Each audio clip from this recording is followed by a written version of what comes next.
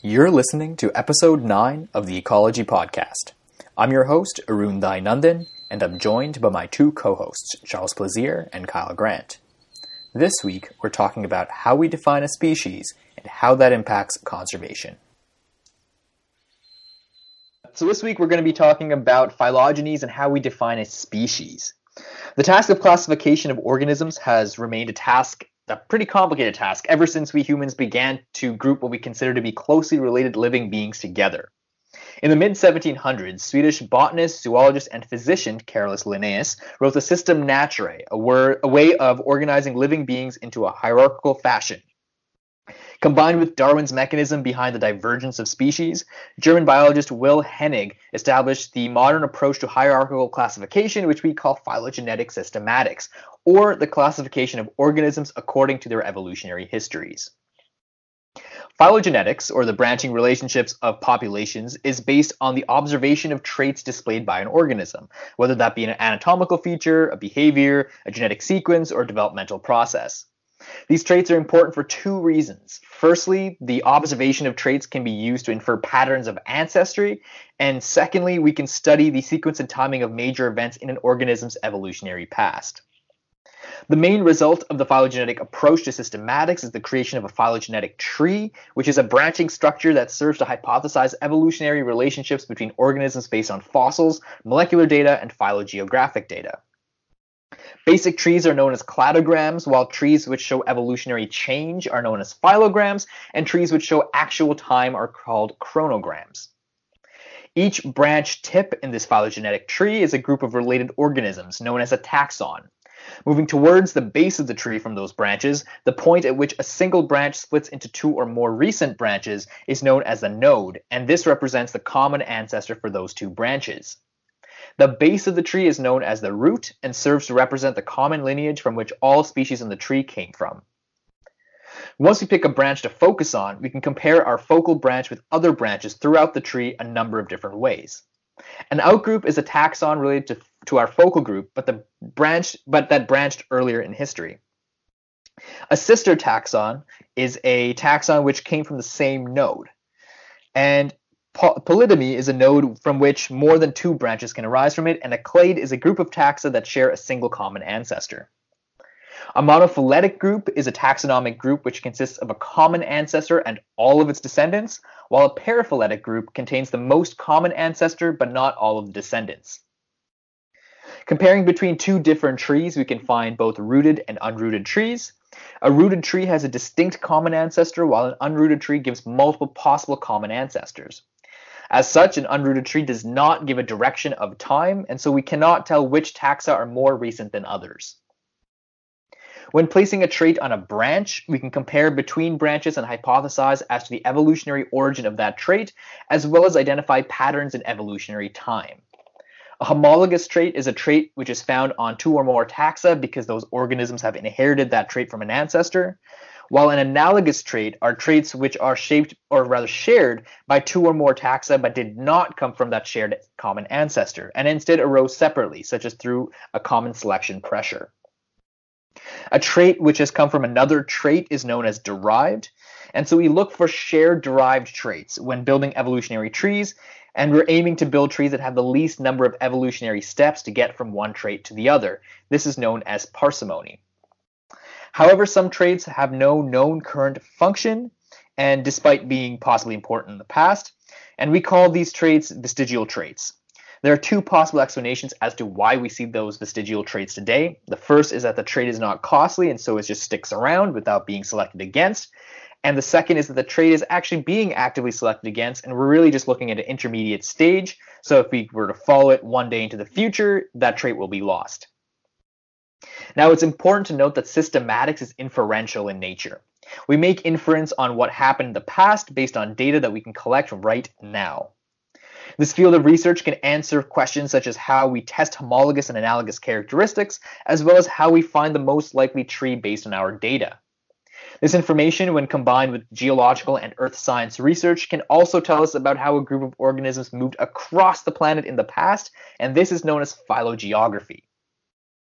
Scientists are still at odds when it comes to dividing and deciding upon what constitutes an individual organism or individual taxa, and what we call that at the end of the day is a species. There are two modern species concepts, and the first one is known as the biological species concept, and the second is known as the phylogenetic species concept. The biological species concept, as proposed by Ernst Mayr in 1942, dictates that two individuals are of the same species if they are able to breed and are reproductively isolated from other groups, which means that they cannot actually meet in the same area. The phylogenetic species concept, as defined by George G. Simpson in 1961, states that two organisms are from the same species if they have the same parental pattern of ancestry, that is, they come from the same lineage. Now, there's a third type, known as the evolutionary species concept, and this seeks to ratify the problems with both of the first two species concepts, but requires much more information than is commonly available in order to infer relatedness. And from moving from this different ideas and different species concept, Charlie, you've picked a pretty great paper this week to discuss, and so I'll hand it over to you. Thank you. I was kind of worried you almost sold my punch there, but it's not too bad. So the paper I chose this week was published in 2014 in the Journal of Zoological Systematics and Evolutionary Research. The title was Taxonomic Inflation, the Phylogenetic Species Concept, and Lineages in the Tree of Life, a cautionary comment on species splitting, written by Frank Emmanuel Zakos. As termed in the title, this paper was essentially a comment from a highly opinionated scientist who does not agree with the recent shift to the phylogenetic species concept, abbreviated as PSC, from the traditionally used biological species concept, called BSC. As we know, the biological species concept, as Arun said, consists of species delimitation by successful interbreeding producing fertile hybrids. The phylogenetic species concept, specifically the diagnostic-based phylogenetic species concept that was treated in the article and is called DPSC, focuses on delimiting species by assigning species rank to every population found to be diagnosably distinct. What does that mean? Diagnosably distinct is essentially a glorified way to designate a species based on observable phenotypic differences in different populations. Zakos goes on and enumerates several examples in which groves and grub increased numbers of species in different taxa by significant amounts, even when they seem to be limited by very low sample sizes. Zakos then claims the issue of such an increase in species numbers causes more legal barriers when it comes to genetic rescue, as well as the devaluation of species rank as a whole. For the sake of context, Groves and Grubb are two scientists that published a book in 2011 called Ungulate Taxonomy, with an introductory chapter describing the various theories of speciation, without failing to mention their bias for the phylogenetic species concept, of course. It's notably in this book that it increased the number of bovid ungulates by approximately 100%, something that Zakos termed as unfounded. Zakos followed with his perception of the shortcomings of the phylogenetic species concept, to later admit that there is a no non-arbitrary way of cutting up encaptic lineage structure in the continuous tree of life. He later followed, saying that while species must be populations and lineages, not all lineages and populations are, and that despite the fact that lineages are philosophical individuals, the level at which lineages are considered species is a matter of delimitation. And with the anthropogenic fragmentation currently occurring, more of these lineages will emerge from a phylogenetic species concept point of view. However, later on, Zakos says that diagnosability is exactly a hybrid between operationalism and ontology. Operationalism consists in different ways we can actually test where a species come from, and ontology, which would be the actual properties, observable or not, of a group of interest. And this makes it no different, essentially. This concept will not be no different from other species concept, like the biological species concept, and that a delimitation must occur at some point down the line. The creation of discrete entities from the continuous evolution we are dealing with we'll have to create discrete entities no matter what, even if we know as evolution is a continuous process. To understand what a species is, we'll have to cut at a certain point, which will break the continuous evolution pattern. And then Zakos later on clarifies that at the end, there are definitely discrete entities in the world, but the delimitation of these entities cannot be as clear-cut as we would like them. So I found this paper pretty interesting to read. I have to admit, Zakos did hit many shortcomings of the phylogenetic species concept, a few several times, making the paper slightly redundant, I found. Yet the point was made. The shortcomings of the phylogenetic species concept opens our eyes on the fact that there is no ultimate method to delimitate species, as he mentioned. Blurred boundaries do not necessarily imply that what lies on both sides of these boundaries is but a creation of the human mind. It is important to understand the strengths and all main species concept, the strength that we can find in all main species concept, such as the operationalism of the phylogenetic species concept, the objectiveness of the biological species concept, and the ontological perspective of the evolutionary species concept. I found that paper at the same time a bit heavy and unfortunately did not get all of the explanations given by Zakos due to our jargon-dense text. I'm sure you will agree with me, guys. And also concepts that seemed very important, yet slightly were brushed over, probably due to the emotional nature of his article, including exclamation marks, and he was almost targeting Groves and Grubb, as if they were in some sort of rap battle between the East Coast and the West Coast. Both scientists who are fond of the phylogenetic species concept are highly published, and I believe still deserve some sort of respect for their work. I believe Zakos could have mentioned what are the benefits of using the PSC instead of discrediting entirely that method, and hence also the work of Groves and Grubb. Now, I have a pretty interesting question, like some sort of a housekeeping question for both of you. I feel like the author ended up describing the shortcomings of more of a typological species concept. And by typological species concepts, I'm talking about just looking at phenotypic differences between individuals of a population or between two populations to determine if they were different species. And I wonder if we can even call Groves and Grubb's approach as a phylogenetic species concept. Would it be a typological species concept instead? Because if we call it diagnosable, and if they're looking principally at phenotypes like the Klipsinger example in the article, where the new species was only based on differences in size and sexual dimorphism, how can we really say it's based on phylogeny and it's not only based on morphology or just phenotypes? So the Klipspringer species example immediately sprung to mind when I read this paper. And I mean, I do have to say I agree with most of what you've said, Charlie. It certainly is a very emotionally driven piece, and but it does, in my opinion, cover the shortcomings quite well. And I agree, it could have covered the benefits of the diagnosable phylogenetic species concept a little bit better. But just returning back to the Klipspringer species, this idea of the I guess typological, or I believe it's also called morphological species concept, at least with respect to the morphology of the individual that they've looked at here, so the size of the individual as well as the sexual dimorphism actually. It does lead to some other issues, because when we're subdividing these categories, especially I think they've said from 1 species to 11 based on just solely their size, we neglect, well, one, we run into issues when it comes down to similar, like cryptic species, for example, that look very similar to other species, but of course they may be reproductively isolated.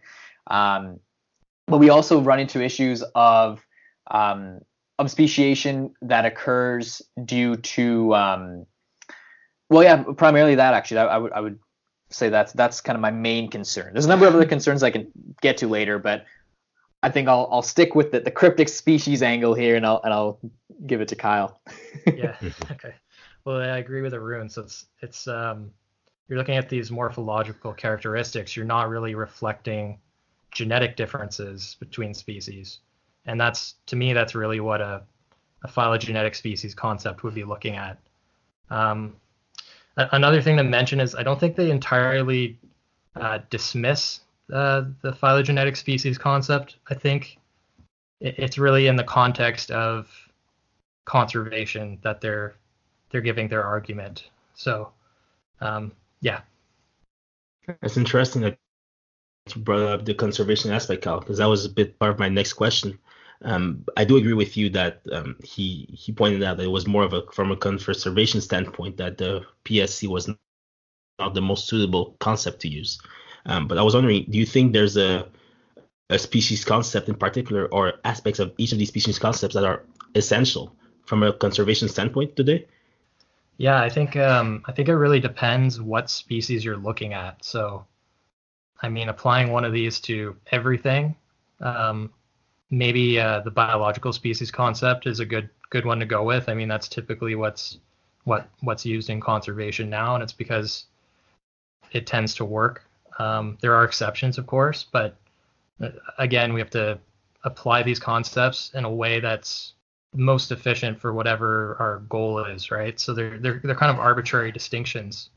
So the biggest factor is going to be if it's useful to categorize something in that manner. I agree that the biological species concept is important in terms of making decisions for conservation purposes. But I argue that actually the evolutionary species concept would kind of encompass a lot of what we need here, especially when we're looking at the idea of lineages. And they do touch upon this and some of the shortcomings, of course, of identifying species based on lineage. But when we look at the way that, for example, zoos are run maintaining stud books, or any breeding program really, we do try to identify, and actually in fact the information that we have is based on the lineages of the individual. So we also keep a pedigree, and I think that's something that I forgot to mention in the introduction. But the idea of a pedigree being the individual. So while our phylogenetic tree will look at populations and the ancestry of populations through evolutionary time, a pedigree will look at the ancestry of individuals through much smaller time scales, based on parentage. So when we look at the way that zoos are using these stud books, so essentially these books that delineate individuals that are kept at the zoo based on their parentage, so that they can breed them with other individuals the same species in other zoos.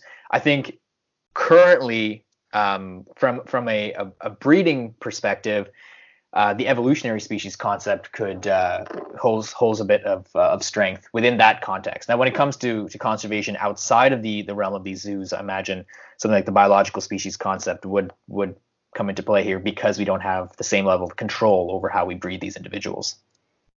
Totally agree with that. From a nature perspective, where we were looking at conserving different populations around the planet, I do agree that the biological species concept would be the most suitable and usable, like realistically usable concept to use to delimited species. Now my question is, because he did mention about limitations when it comes to rescue of different populations, and if we think about large mammals that might suffer from climate change a bit faster than smaller species, or even like smaller mammals, but just the macro fauna that might react a bit quicker to climate change.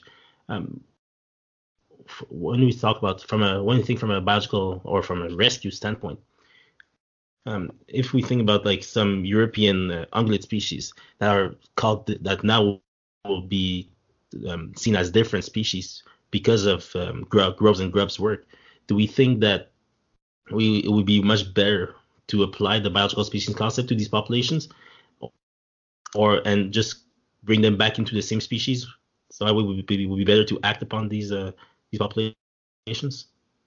I think an important thing to factor into these concepts is the idea of gene flow. So if there's gene flow occurring between populations, I think we shouldn't really consider them a species, because they're not evolving. There isn't necessarily high amounts of local adaptation taking place. So I don't really see the value of doing that. So I think including gene flow, but also including a time component. So how long has the group been geographically separated? How long has gene flow been prevented between these groups? I think that would make more sense to me. And that will be relative to each species or each population then, because right.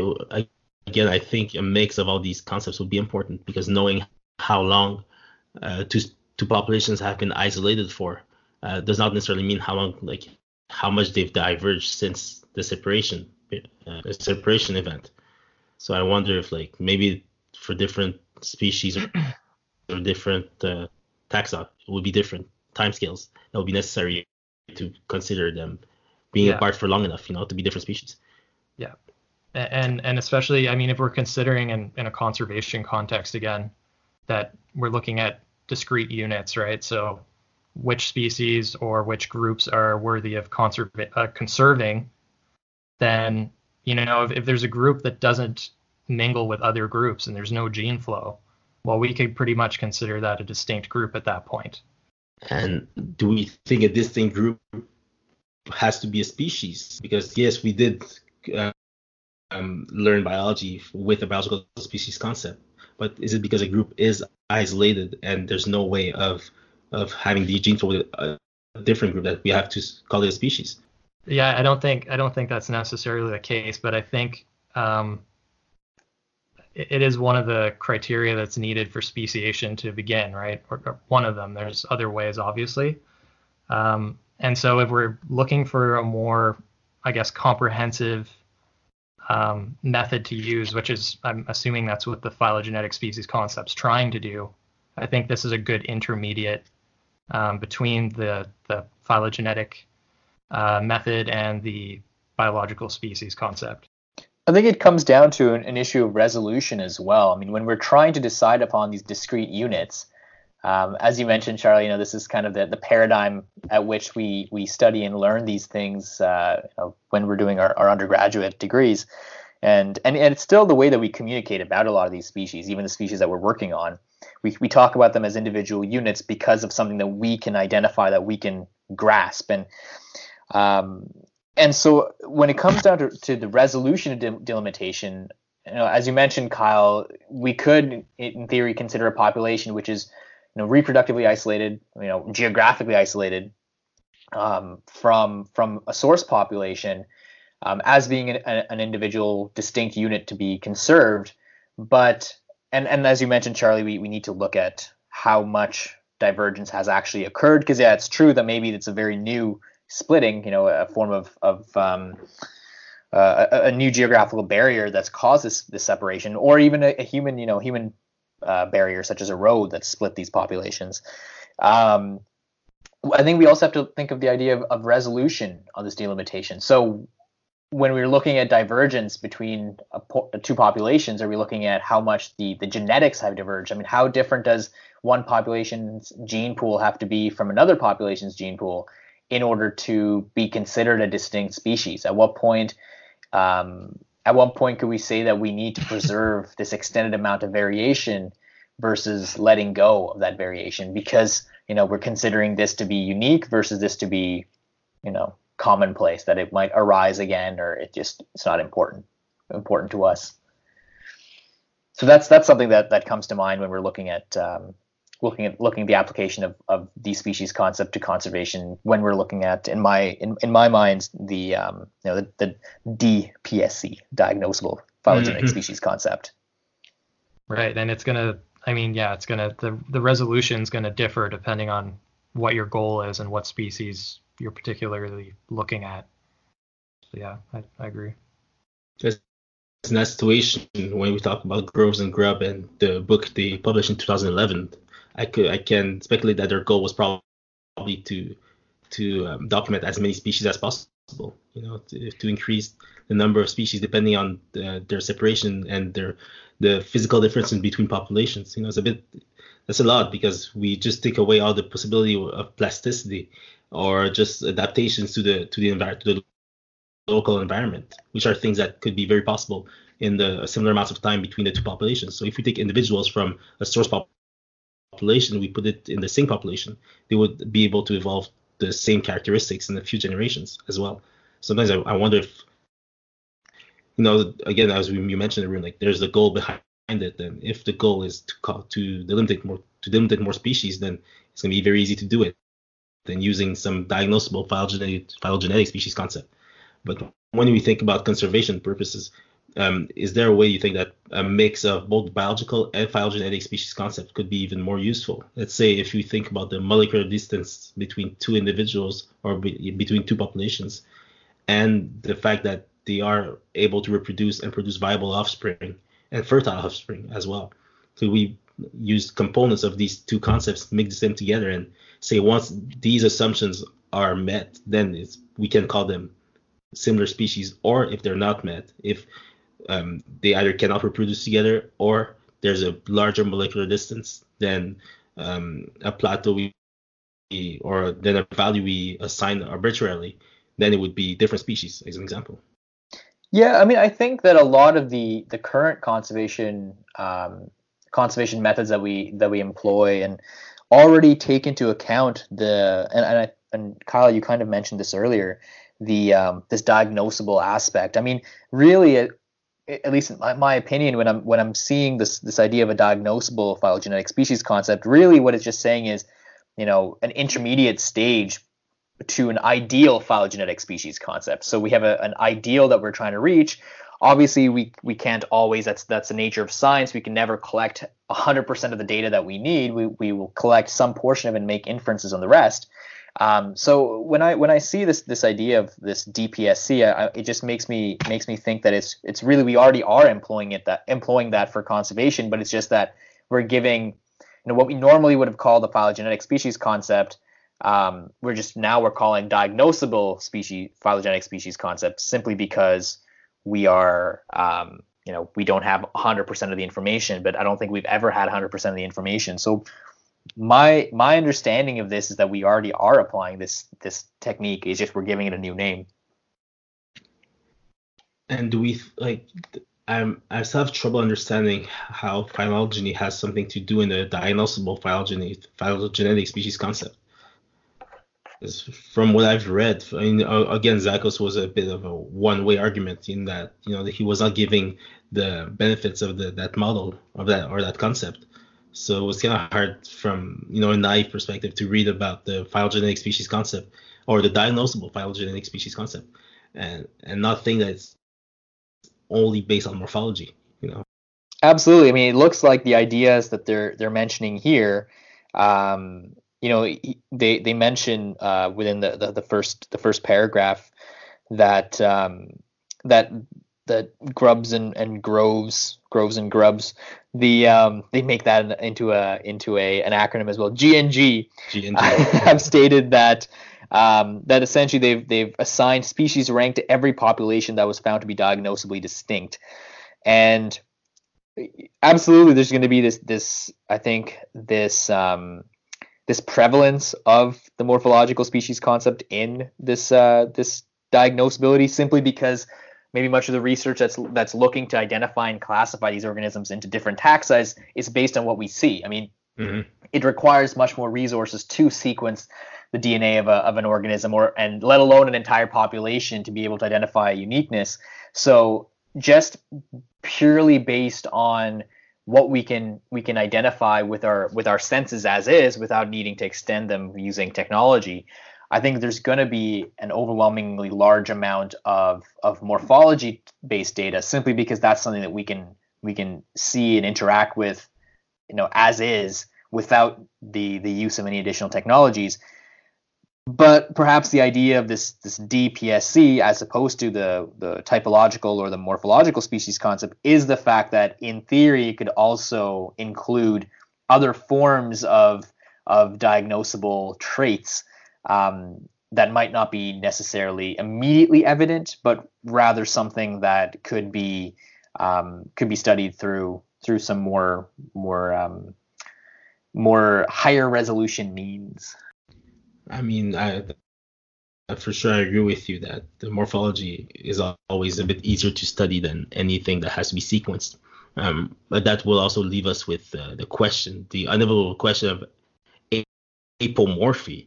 And if you don't know what apomorphy is, it's a derived characteristic pertaining to a species and its descendants.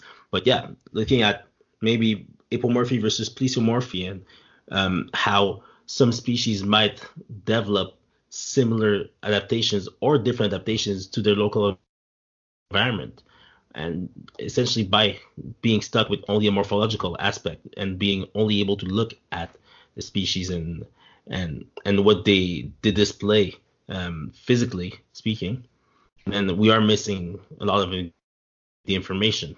And again, is it worth delimiting different species with the information we have, or should we accept that if we do not have enough information, then we don't have the power to delimit new species. Because these scientists, again, they have lots of publications and they are very well respected scientists in their field. But does that mean that with low population sizes and maybe even low evidence of true differences between these two groups, they would still be allowed to call these two populations different species? And I might be repeating myself a little bit, but I'm always stuck on the morphological aspect of that concept that will be prevalent no matter what, because as you said, the feasibility of anything else but morphology is much higher. It's much less feasible to sequence DNA of different populations to confirm that they are actually distinct enough to call them different species. Yeah, and conservation authorities are usually lacking funds, right? So it's definitely a more practical way of doing it. So maybe that's like Arun said, that's why it's why they've chosen this as the method. I think it also has to do with a little bit into the history of these the two modern species concepts that we study, the phylogenetic species concept and the biological species concept, because the biological species concept, while it came as an idea earlier by Ernst Mayr, it was fundamentally built on organisms that we see today, organisms that we can study, that we can understand their reproductive behavior and their habits. Whereas the phylogenetic species concept is much more, by Simpson, is much more popularized by paleontologists and those who look at the fossil record. Mm-hmm.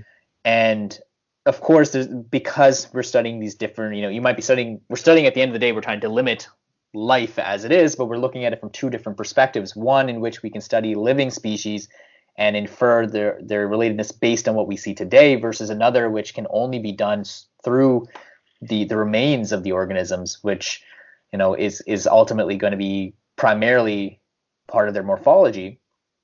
I think that kind of is what falls into that kind of continues on as an issue with this diagnosability aspect, because one group would argue that we could diagnose it based on things like behavior, whereas another one would argue that it can purely be morphology, because at the end of the day, depending on the tax that you're studying, if for conservation, of course, it tends to be much more immediate because we're looking at conserving species that are here today.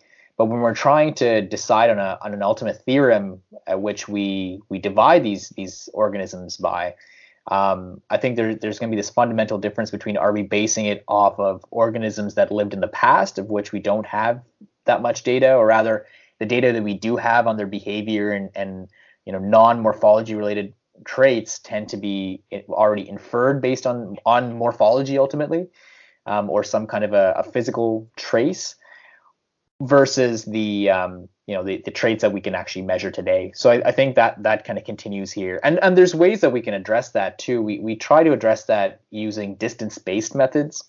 Mm-hmm. when we're generating these phylogenies. So what we'll do is we'll look for the least number of steps. It's that idea of parsimony again. So we might say all the traits and say, okay, well, what's the least number of steps required to include all of these traits into a phylogenetic tree, and the assumption is that will give us some form of an evolutionary path, so that we're not looking at potentially related traits, but looking at them as potentially plesiomorphic traits. Plesiomorphic, of course, being that they come from different branches, when in fact they could just be part of a continuum along a specific axis of the phylogenetic tree, a specific branch.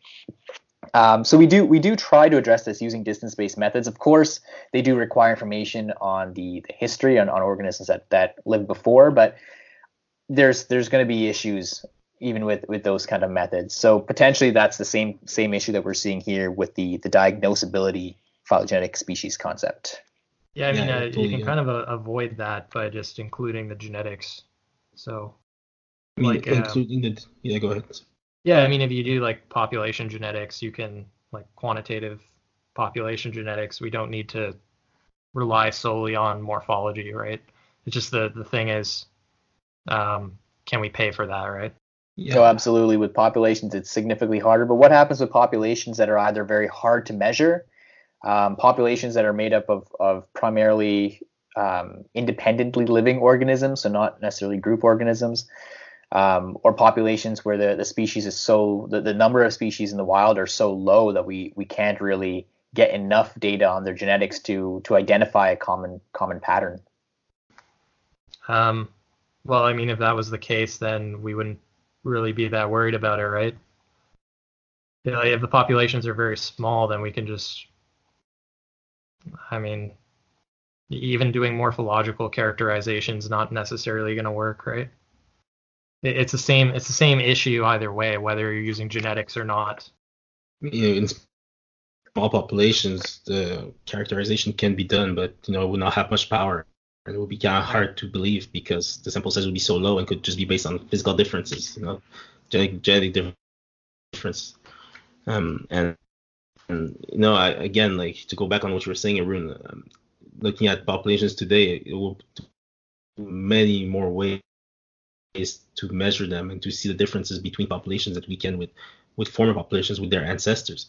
So what we would see would just be these evolutionary trees that would branch out into so many branches all of a sudden because we started using different concepts halfway through, and that makes it kind of complicated again to know the true evolutionary history if we decide to turn 143 bovid species into 240 something, or 370 something on this by snapping your fingers just because you're changing your system.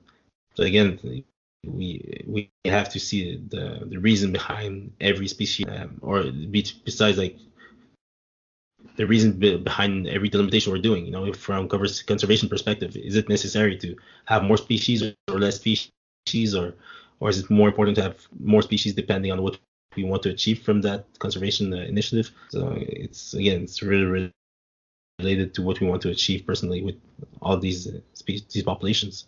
So my fear with that almost infinite amount of subdivision that's possible with these species is that there's especially with something like conservation where we're relying on public support for a lot of these programs. My concern is that when we start communicating our conservation initiatives, when we're communicating the science itself, and we begin to divide these things based on traits that the general public might not be able to necessarily identify. I mean, we already do that to an extent with genetics, though I think more and more people are getting a better understanding of genetics and what genes are. And I mean, for individuals outside of the sciences. I guess one of my fears with this infinite subdivision is that, in fact, by doing that, we end up maybe even creating a sense of apathy amongst individuals who are trying to conserve. Because if one day we're saying, there's 4 species of tiger and we need your help, and if you just spend X amount of money, you can protect all of them, and then a year later we say, by the way, there's 23 different species of tiger and they're all under problems. And then the next year we say, actually there's 40 different species of tiger and they're all under some form of issue, some form of conservation related threat. My fear is that this would begin to erode public trust in conservation initiatives and their effectiveness, and create a sense of apathy amongst people when they're trying to decide where to invest their resources in one of these organizations. So that's something that also I find concerning when we begin to divide these species on what is essentially an arbitrary line, but when we start to use lines that aren't immediately obvious to the public. It's exactly what I've been thinking as well.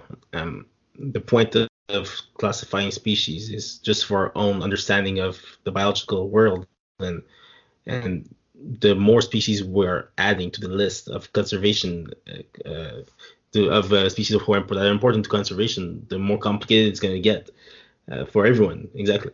So that's the question we have to be asking ourselves now when we're trying to make these new lists, these new updated lists of species.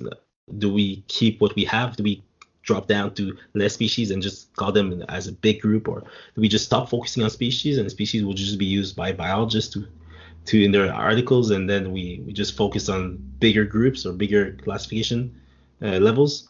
That's the only way to actually keep the interest of the public in there. As the Zako said in the paper, we're just devaluating the cost of a species by adding so many numbers from one day to the next. I mean, he mentions this idea of blurred boundaries, and you mentioned this when you were introducing the paper.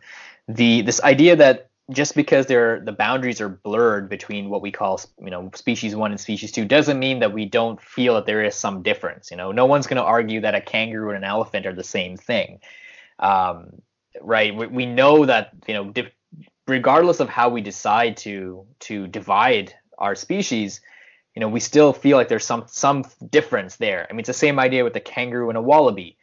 Both are very similar, but we can see this. We look at a swamp wallaby and we look at an eastern gray kangaroo, and we can see there is a difference between them. So just because those boundaries aren't there doesn't mean that it doesn't exist. And so from there, that makes me wonder, well, then, as you mentioned, and kind of what I was touching upon before, if ultimately the information that we're conveying and what we're trying to do is tell someone about what this thing that we're studying is, if the line is so small that it really doesn't make that much of a difference, well, then is there even a point in drawing the line there? I mean, ultimately, this is a human construct, right? The way we draw our lines, the way we draw the lines on a map. Sometimes we can look at a map and say, yeah, this is Canada, this is the United States, and this is Mexico, and this is France and Spain and China and India and Australia, and that's just a discrete unit. But then what we really look at, I mean, if you removed every line, right, from a map, that's the Earth. Ultimately, that's what we're looking at. But then we draw our own lines. Then we say, okay, well, this is a group of individuals who live under these set principles. This is a group of individuals that live under these set principles. And we draw these lines based on those ideas. And in fact, one could argue that maybe we're politically very similar to the U.S. compared to another country in the world, such as China. And so if we were to redraw the map, maybe there's many ways. If we were to remove every line from a map of the Earth and redraw these political boundaries based on on different ideologies, on religion, on different economic styles, one could say there's many ways to draw the map of the Earth as well. So, but ultimately, the whole point of drawing these lines is to communicate to someone else that this is one place and this is another place. So perhaps it's the same idea with these species. When we're trying to draw these lines, we just need to be able to communicate them. I mean, of course, conservation is an issue, but really, if the public, if the person that's funding the research and the person that's funding the conservation initiatives couldn't tell the difference, then maybe there's no need to draw that line there. Yeah, for sure. I mean, I think you're kind of hitting on what we talked about at the beginning. It's essentially these, since they're arbitrary, these classifications, they really have to be adopted in cases where they do give value to a goal that we're trying to accomplish. Otherwise, like you said, they're just arbitrary and it doesn't have value to the public and it doesn't have value to us. Then why are we using them, right? Yeah. I mean, you hit spot on as well. I totally agree with that. It's, again, these boundaries we're making, and looking at the political example you gave, you can see that the political views of southern Canada and northern U.S. are very similar, whereas if you go to the extreme of these countries, then it's going to be very different. And we do see the same thing with species. The blurred lines are blurred lines for a reason, and delimiting them is not very useful, but when it comes to acting upon these species individually, then it's important to know which species we're talking about. So I think this is just, again, using lots of manpower and knowledge for something that's not as important, conservationally speaking. So actually, I want to bring up this idea of, and they mentioned this in the paper, this superiority based on testability. And I'm curious as to what your guys' thoughts are on this, because there's this idea, and I think this is prevalent in a lot of different fields, not just biology, but in the humanities and in the arts. There's this idea that if we can test it, it must, the method that we use to test it is somehow better because of, again, we can quantify this. And as scientists, we are obsessed with this idea of quantifying the world around us, because that's how we communicate to each other that this is something that we've studied. Now, how much someone quantifies it, differs based on their own personal experiences, their own personal interests. A physicist can quantify something in a very different way than a chemist would, and a chemist would quantify something in a very different way than a biologist would, all the way down into psychology and the arts and different aspects of kind of the way we understand the world around us. So, and we end up seeing this superiority idea kind of coming a little bit sometimes, especially I think undergraduates. I think we can all agree here that we were in that position at one point in time where everyone thinks that their science is the best science and explains everything perfectly. And of course, the more you learn, the more you realize, like, no, not really. The answer is always math, right? But yeah, so when the author here mentions that it's this supposed superiority based on objective testability turns out to be an illusion. Do you guys agree with this statement that there is in fact no superiority just because we can test something, or do you guys believe that that there is a hierarchy in the way that we study the world, and there is a bit of there are better ways to explain things than others? Yeah, I don't think there's superiority, but I do think, like in this context for the paper, if you're presenting something that you want other people to use, and essentially apply to conservation scenarios, there has to be an objective way of doing that, right? So I think that's probably more what the author's getting at. You can't throw something out as like, okay, this is the best way of doing it, but then you don't have the guidelines on how to do it. To me, I think he's just calling out maybe some bad communication on the other author's part. I also think that, you said the example of every science thinking their science is the answer to everything happening in the world, but I do think that sometimes science as a whole is the answer, in this example, because like in biology, we are using physical laws and mathematical laws, of course. And as Kyle said, to get the objective aspect of it, to have it done repeatedly the same way by different scientists, you need an objective part that will include some mathematics or something that will be applied as laws or as theorems, and that will not change from one study to the next. That way, these findings done by one group would be as repeatable as any other findings we do in science. And the situation with this article is that I found that it was very subjective, because delimiting species by traits that you choose to look at or that you have the funds to look at makes the whole thing not as repeatable anymore. Because if you get, 100 times larger funding for the next study on the same species, then who knows, we might find something totally different, and your concept of a species for this group of Klipsinger might be very, very different from what Gross and Grubb found, just because you had more funding. I do think we need a bit more of math and a bit more of testability, and I do not think that the phylogenetic species concept is as testable as they claim it to be. When G&G spoke about it in their book. Yeah, I mean, definitely not as testable in a morphological way, but yeah, I think if you use a genetic basis for this, it becomes a lot more streamlined. So when we're looking at the idea of using genetics for these conservation initiatives and for delimiting these species, one can make the argument that what we're really looking to do is save genetic variability, right? We're looking to save as much of the population as we can, simply because we can then bring back a population using the variability, because as well as the fact that maybe that population is better able to handle more environmental variability, more environmental variation, and can in fact fill an ecological niche that opens up that it might not have originally, at least in our moment in time, been a part of, but eventually became a part of in the future. But my question regarding the genetic idea is, well, what if we have a population where in fact the genetic variability is potentially even less than what it was historically? I don't know if this is exactly the case, but I'd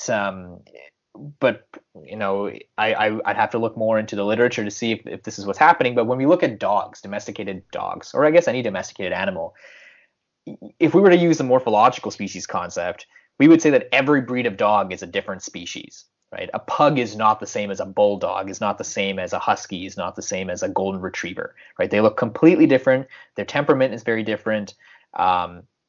There's behaviors. There's a lot of differences that we can see that if we were to use the typological morphological species concept, we would have them completely separated. Now, when we look at and when we use the biological species concept, well, we know that all these different breeds are able to breed with each other.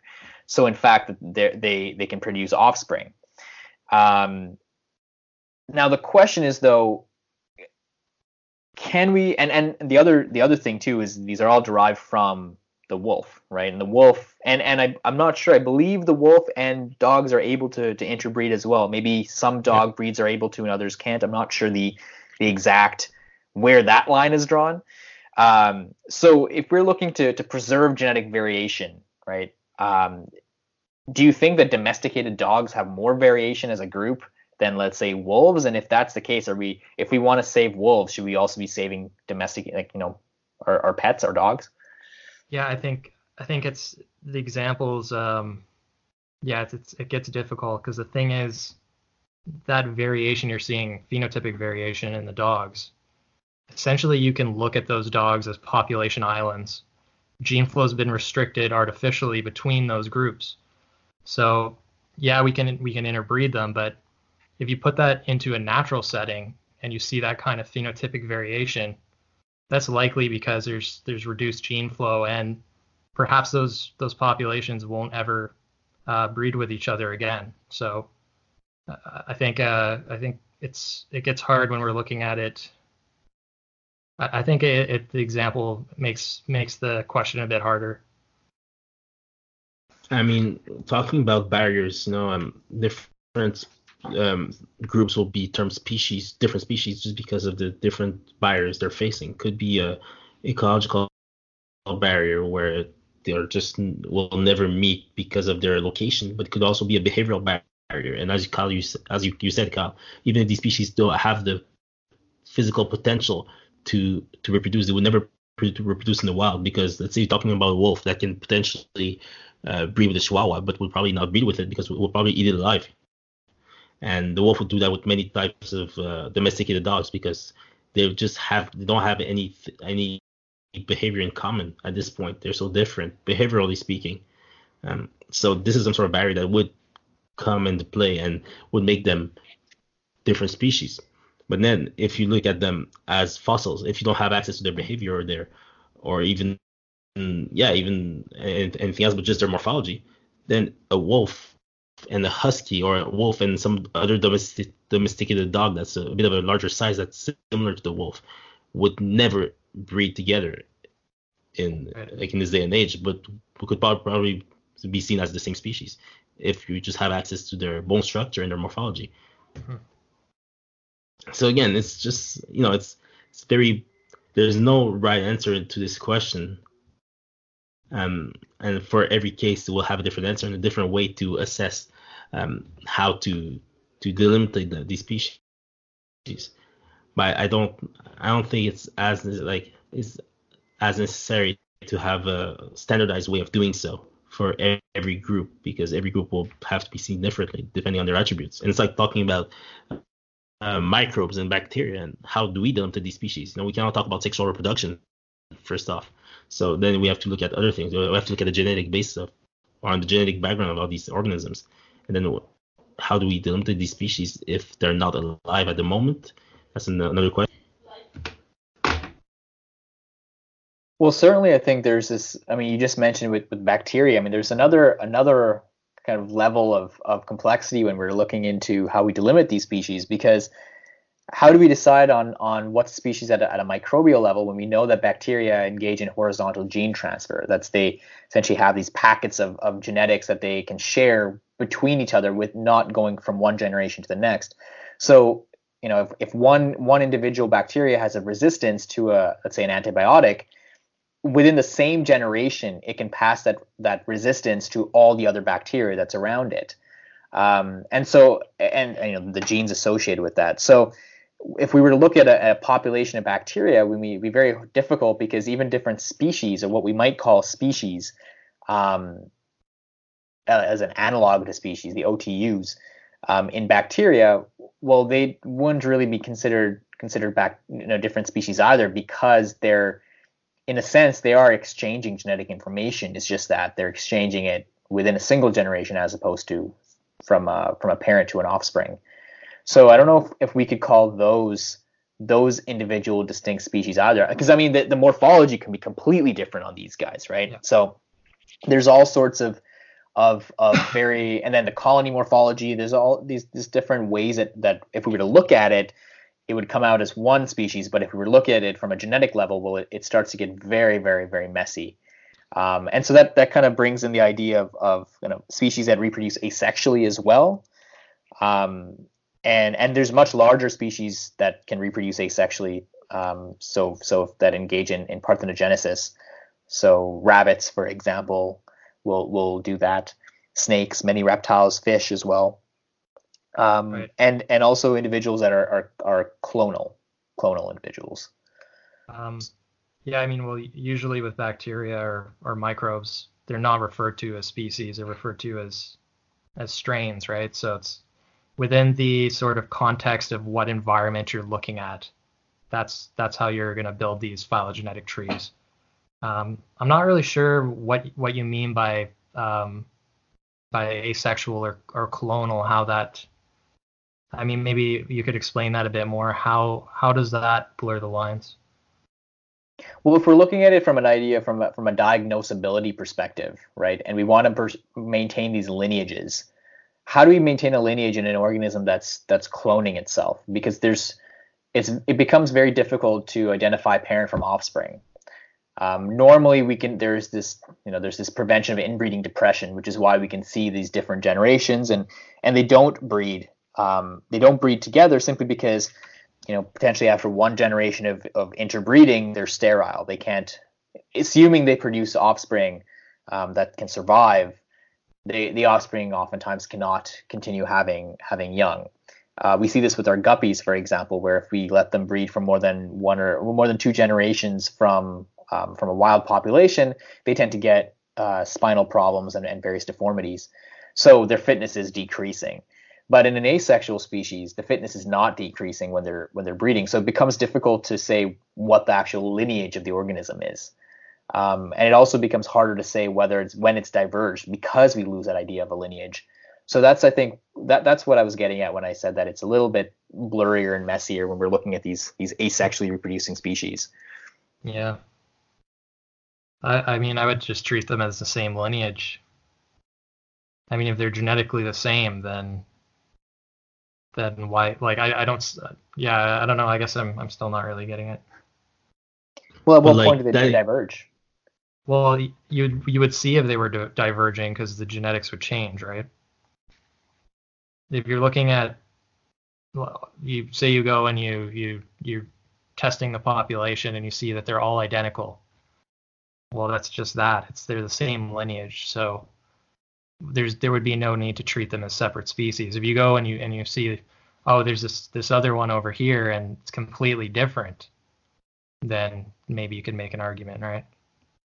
Oh, I agree. Within a certain population, that's I think something that I could see being a delimiter. But when we're looking at how species change over time, essentially we're looking at a single large population, right? That's splitting constantly. So when these individuals, the only real source of variation for an individual that reproduces asexually, clonally, is essentially mutation. Mm-hmm. So at what point do we say enough mutations built up that we can say that this is a separate species? Because the species is still reproducing on its own. So it becomes very difficult for us to say, okay, we need to conserve this species, because we don't know necessarily what is required. What is the ideal amount of variation? Because even the smallest genetic mutation can be considered, in theory, its own species, because they can all, if we're say following the biological species concept, because they're not breeding with one another, but they are reproducing. Yeah, right. So it's almost like you can have one mutant, and that could be considered a new species. Exactly. That's what gets. Yeah, I see what you're saying. Yeah. Yeah, I mean, looking at bacterial strains, and you're just putting them in a different environment. That one mutation can make a whole difference between a bacterial strain that would never grow in that medium, and then the one strain that has a mutation makes it in that medium and becomes a new species because it can go through, I don't know, thousands of generations and proliferate in that medium. So again, like if you get to change the environment of two different populations, then that could lead to that divergence we're talking about. But if you keep them in the same environment, then it would just be mutations. But since it's reproducing asexually, the genetics would not really change, or like the genetics as a whole would pretty much stay the same, but it would just change through time in the group. So I think it would require some divergence or some splitting of these strains to see if there's actually a new species emerging. So that brings me actually to another thing that they bring up very, very quickly in the paper. They actually kind of just glaze right over it. They mention the word, but they don't go into the idea. This idea of temporal variation when delimiting a species. I mean, can we say that something is different because of the way the population was at a certain point in time? I mean, if every moment in time is a snapshot, at what point can we say that, this is a species and this is a species and this is a species? Because we're looking at, let's say, reproductive isolation based on geographic barriers. So that's a spatial isolation. But where do we draw the line for temporal isolation? Since evolution is occurring on a continuous scale, where can we say that, okay, well, this is now kind of with the asexual example, when we say, okay, there's this many mutations is now the point at which it's a new species. I mean, when can we say? I mean, do you think it's even possible to say through even a single lineage where one species starts and another one ends? I mean, I don't think there is a way to say it, essentially, because the species will be changing with mutations and with adaptations to the environment it's facing at the moment. So I think it would not make sense to delimitate species, especially in that one lineage, depending on time. So the temporal variation for me is just not a really interesting argument. And the fact that he did not even develop it in his paper just makes it not even necessary to include in that paper, in my opinion. I'd say temporal variation wouldn't actually matter, because basically how we're describing species is based on differences between groups, right? So but those groupings in time would occur with the information that we have, as opposed to what was the real situation. Right, but yeah, I guess what I'm saying though is that without a reference point, you can't actually distinguish whether something is a species or not. So say you take one group and you're just looking at that. I mean, maybe that's not what you're saying. Could you explain again? Well, I'm thinking more in terms of the fossil record, right? I mean, we can never see every species as it once was. We can see snapshots and various species along the same line. Let's say, we go over to the go over to Drumheller in Alberta and we decide, okay, we're going to dig up some dinosaur bones. Well, we're really looking for a specific time in history, and we might find, let's say we find a dinosaur, like an Albertosaurus. We find one of those guys, his old, late Cretaceous predator, and we can see, okay, well, this is an Albertosaurus based on these morphological characteristics. It had this number of fingers and this length of teeth, and the shape, morphology, fit, was a little bit more stout, that kind of thing. But ultimately, we're looking at a single individual and inferring on the entire population. Now, in an ideal situation, we might go to somewhere like La Brea tar pits, and we see, okay, well, here's some Pleistocene. We're looking at an entire population, presumably of smilodons, as they try to hunt this mammoth that had fallen into the tar pits, in what is now Los Angeles. And over time, this, what happened in the La Brea tar pits is a mammoth gets stuck in tar, it starts screaming for its friends. Smilodons hear this, and they all go and try to eat the mammoth. They fall into the tar pits, and they all die as well. The tar preserves their body. So we can see, okay, well, over, let's say, the course of however long it took for this mammoth to die, every Smilodon that wound up in that area is part of the same population. Let's say it took 3 days for the mammoth to die. Well, now we have to assume that any Smilodon in whatever radius it would take for a Smilodon to cover, for 3 days, is all part of one big population, and they all fall into the tar, and they're all one thing. So and that's a better situation where now we can say, okay, we have a ton of individuals. But ultimately, we're still looking at a very specific snapshot, right? We can't we might say it's, we're looking at a population that spanned from a week. We might say we're looking at a population that spanned a year or 5 years, whatever that might be. But we can never see it from a continuous point of view. We can only infer it. So I guess what I'm saying is when we're looking at it from a temporal perspective, I mean, right now we're deciding, this is a species and this is a species and this is a species simply because those are the fossils that exist. That's what we have available to us, and we haven't found anything in between. And presumably we would find something that's in between and say, okay, well, this is also a species. And we would just keep doing that for every single group of fossils that we find. But the reality is that there were many intermediate steps along the way that we may or may not find, or we may or may not even consider to be the same species. Again, because we don't know what the reproductive habits were. We don't have their genetics. So when we're deciding on delimiting species based on a temporal scale, I mean, I think it is a very important thing that we have to look into, simply because and maybe not from a conservation angle, but when we are designing these phylogenetic trees based on an evolutionary lineage, well, we need to know where we're drawing the line, because some of what we might be calling separate species might in fact be the same species. And do you think these transition states or these intermediate states between species could be dated, and this could answer a question on whether they are different species that were at the same time, or same species that was just into some intermediate stage from one to the next? I think it's the problem we have with dating things in the past is very much like the problem we have with forecasting things into the future. I mean, the older and older our fossil record, our fossils go, the harder it becomes to actually identify, at what portion in history this existed. So, as our techniques get better and better, I think we might do better at finding, or rather at dating these different organisms. But right now we're dealing with such large time blocks. We can say, okay, well, this species lived between 45 and 65 million years ago.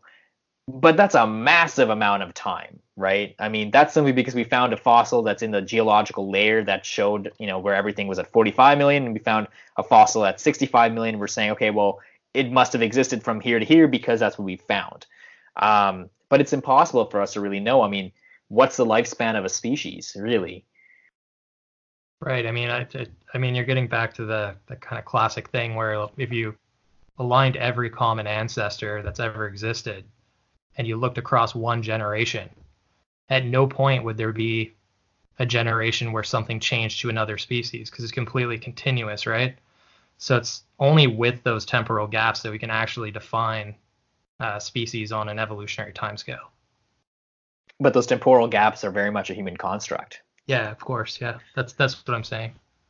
I agree, and that's kind of the point I was getting at. Is when we're designing these trees based on spatial scales, we can talk about the spatial division between populations. But when we start including these evolutionary lineages in the way that we're defining our species, it becomes, I mean, almost impossible, because how can we ever really say that something is part of a single population?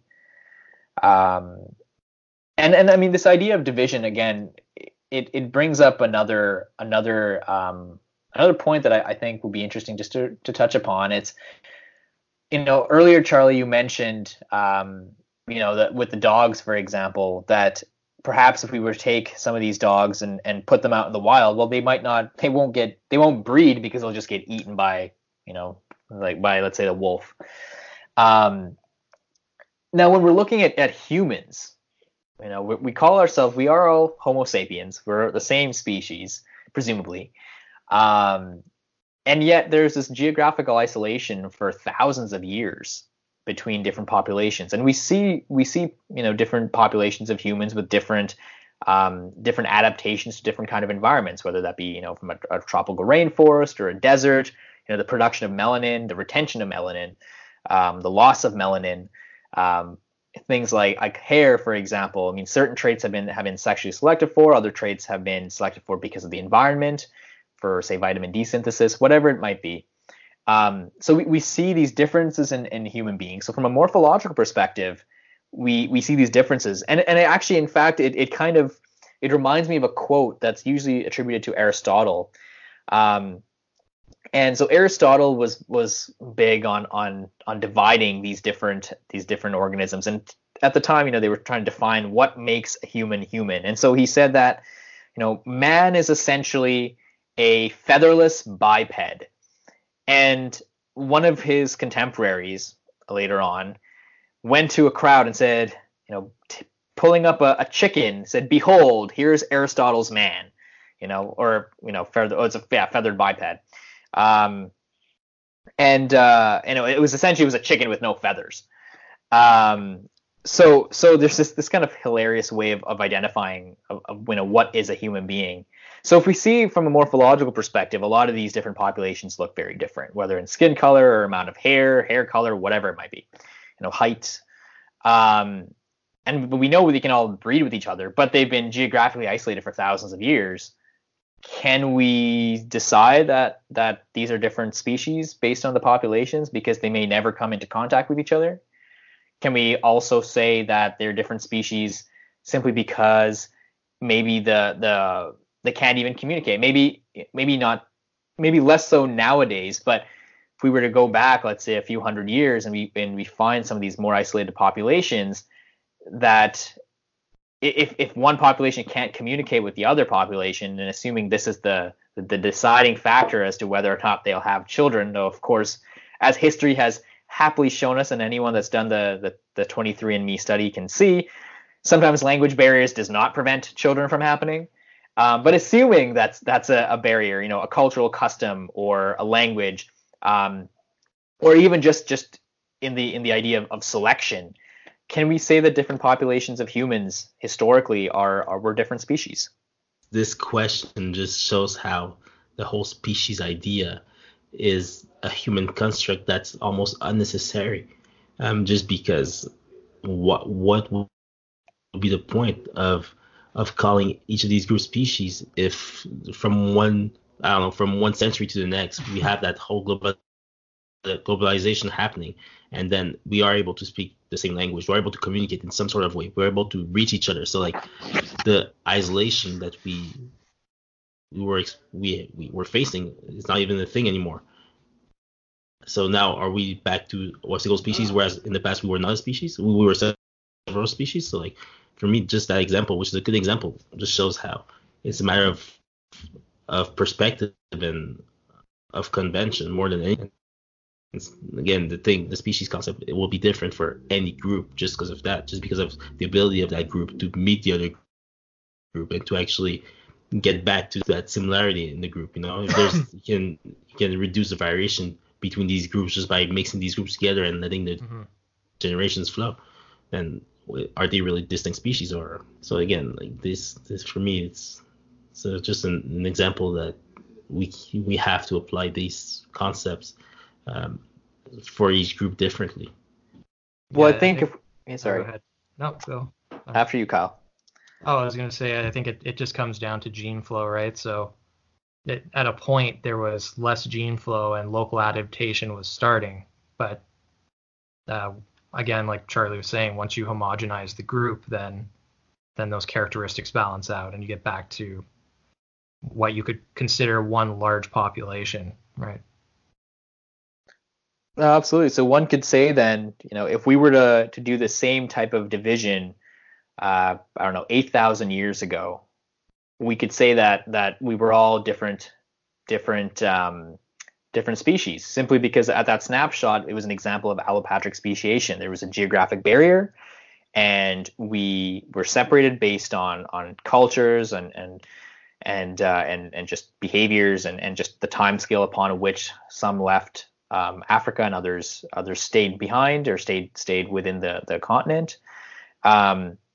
But then now you repeat the same study today, and with globalization, well, we've lost that barrier, and it's no longer an issue. And if we were to move even forward, if we were to say send people to Mars or the moon and establish a colony there, given a number of generations with the lack of gene flow, could we then say that the first generation born on Mars are Martians and not humans because we're limiting the flow? Right. Yeah, again, it depends what concept you're using. So If you're saying it's just purely ecological species concept where it's, that geographical isolation, then you could say yes. But I think if you're applying more of an evolutionary or phylogenetic concept, then it wouldn't be the case unless there's changes in the genetic frequencies that are, very distinct from any other population. Well, when we compare, say, Asian elephants and African elephants, I don't know if they can breed with each other. But, I mean, from a morphology perspective, one would think that, yeah, perhaps they could. So when we're looking at these species and what we call species today, I mean, there must be many cases of species that are separated by these geographical barriers, but simply, they just never come into contact with each other. But if we were to put them together, they would, create offspring that are viable. So at what point do we say that the species concept that we're using is just a snapshot of the time that we have versus something that's actually defining the individuals that we see in the world around us, or the populations we see in the world around us, rather? Which concept? Well, I imagine it would be even the biological species concept. Right. So we're seeing this with like polar bears and grizzly bears, for example, right? It's, they were distinct populations, but now with global warming, they're inbreeding, or sorry, inbreeding is the wrong word. They're hybridizing. And so now, do we consider them to be the same species, or are they still two separate species? It's, again, like you said, it depends what timescale we're looking at. So, I mean, in that way, maybe that's a good argument for the biological species concept, right? It ensures that there's been enough time for speciation to get to a certain point where the two populations are no longer viable. So I think it kind of intrinsically introduces almost a time component into the concept. So for this, you do require the splitting and then the time between the splitting or after the splitting to obtain these new species. But at the same, it's interesting because how different, genetically speaking, are these two species of bears now? And is that difference, like, what is the genetic basis behind reproductive isolation? Could we link the two and say that a higher extent of genetic differences between two populations will translate into this reproductive isolation that applies to the biological species concept? Do you think there would be a way to link the two together? And I would expect the answer to be very different from one group to the next. Again, the temporal aspect is super important, but then each group will need different amounts of mutations or differences between their gene pools to have them separated or isolated reproductively speaking. Right, and even the environments and the selection regimes that they're under, those are also going to influence how quickly that local adaptation occurs, how quickly they can become reproductively isolated. So another factor to add to that. So we've just we've passed the hour a little bit here. Do you guys have any final thoughts about this paper or the ideas that we've spoken about today? Yeah, I think just like a bit of a take home would be that these species concepts, they are pretty much arbitrary, and they should really be applied in a manner that's useful for whatever goal you're setting out to achieve. So I think that's a good way of looking at it. I mean, exactly what I would think about saying, Kyle. Now I have a question for both of you. Would you say growler bear or Pizzly bear? I'll stick with growler. I stick with growler just because it sounds better. Yeah, I'm a growler guy too. I mean, yeah. I feel bad for the poor polar bears. I mean, they're gonna be. Not only are we completely removing their habitat, but we've essentially decided to say, you know what, they're kind of the same as grizzlies and brown bears anyway. So let's just, they don't actually matter anymore anyway. But certainly that's not what we're saying. I mean, again, it's as Zachos mentioned, just because the lines are blurry doesn't mean that we can't intrinsically feel that there is something there, whether that's from an aesthetic perspective or from another scientific perspective, based on the way we're measuring and quantifying the variability and dividing the world around us.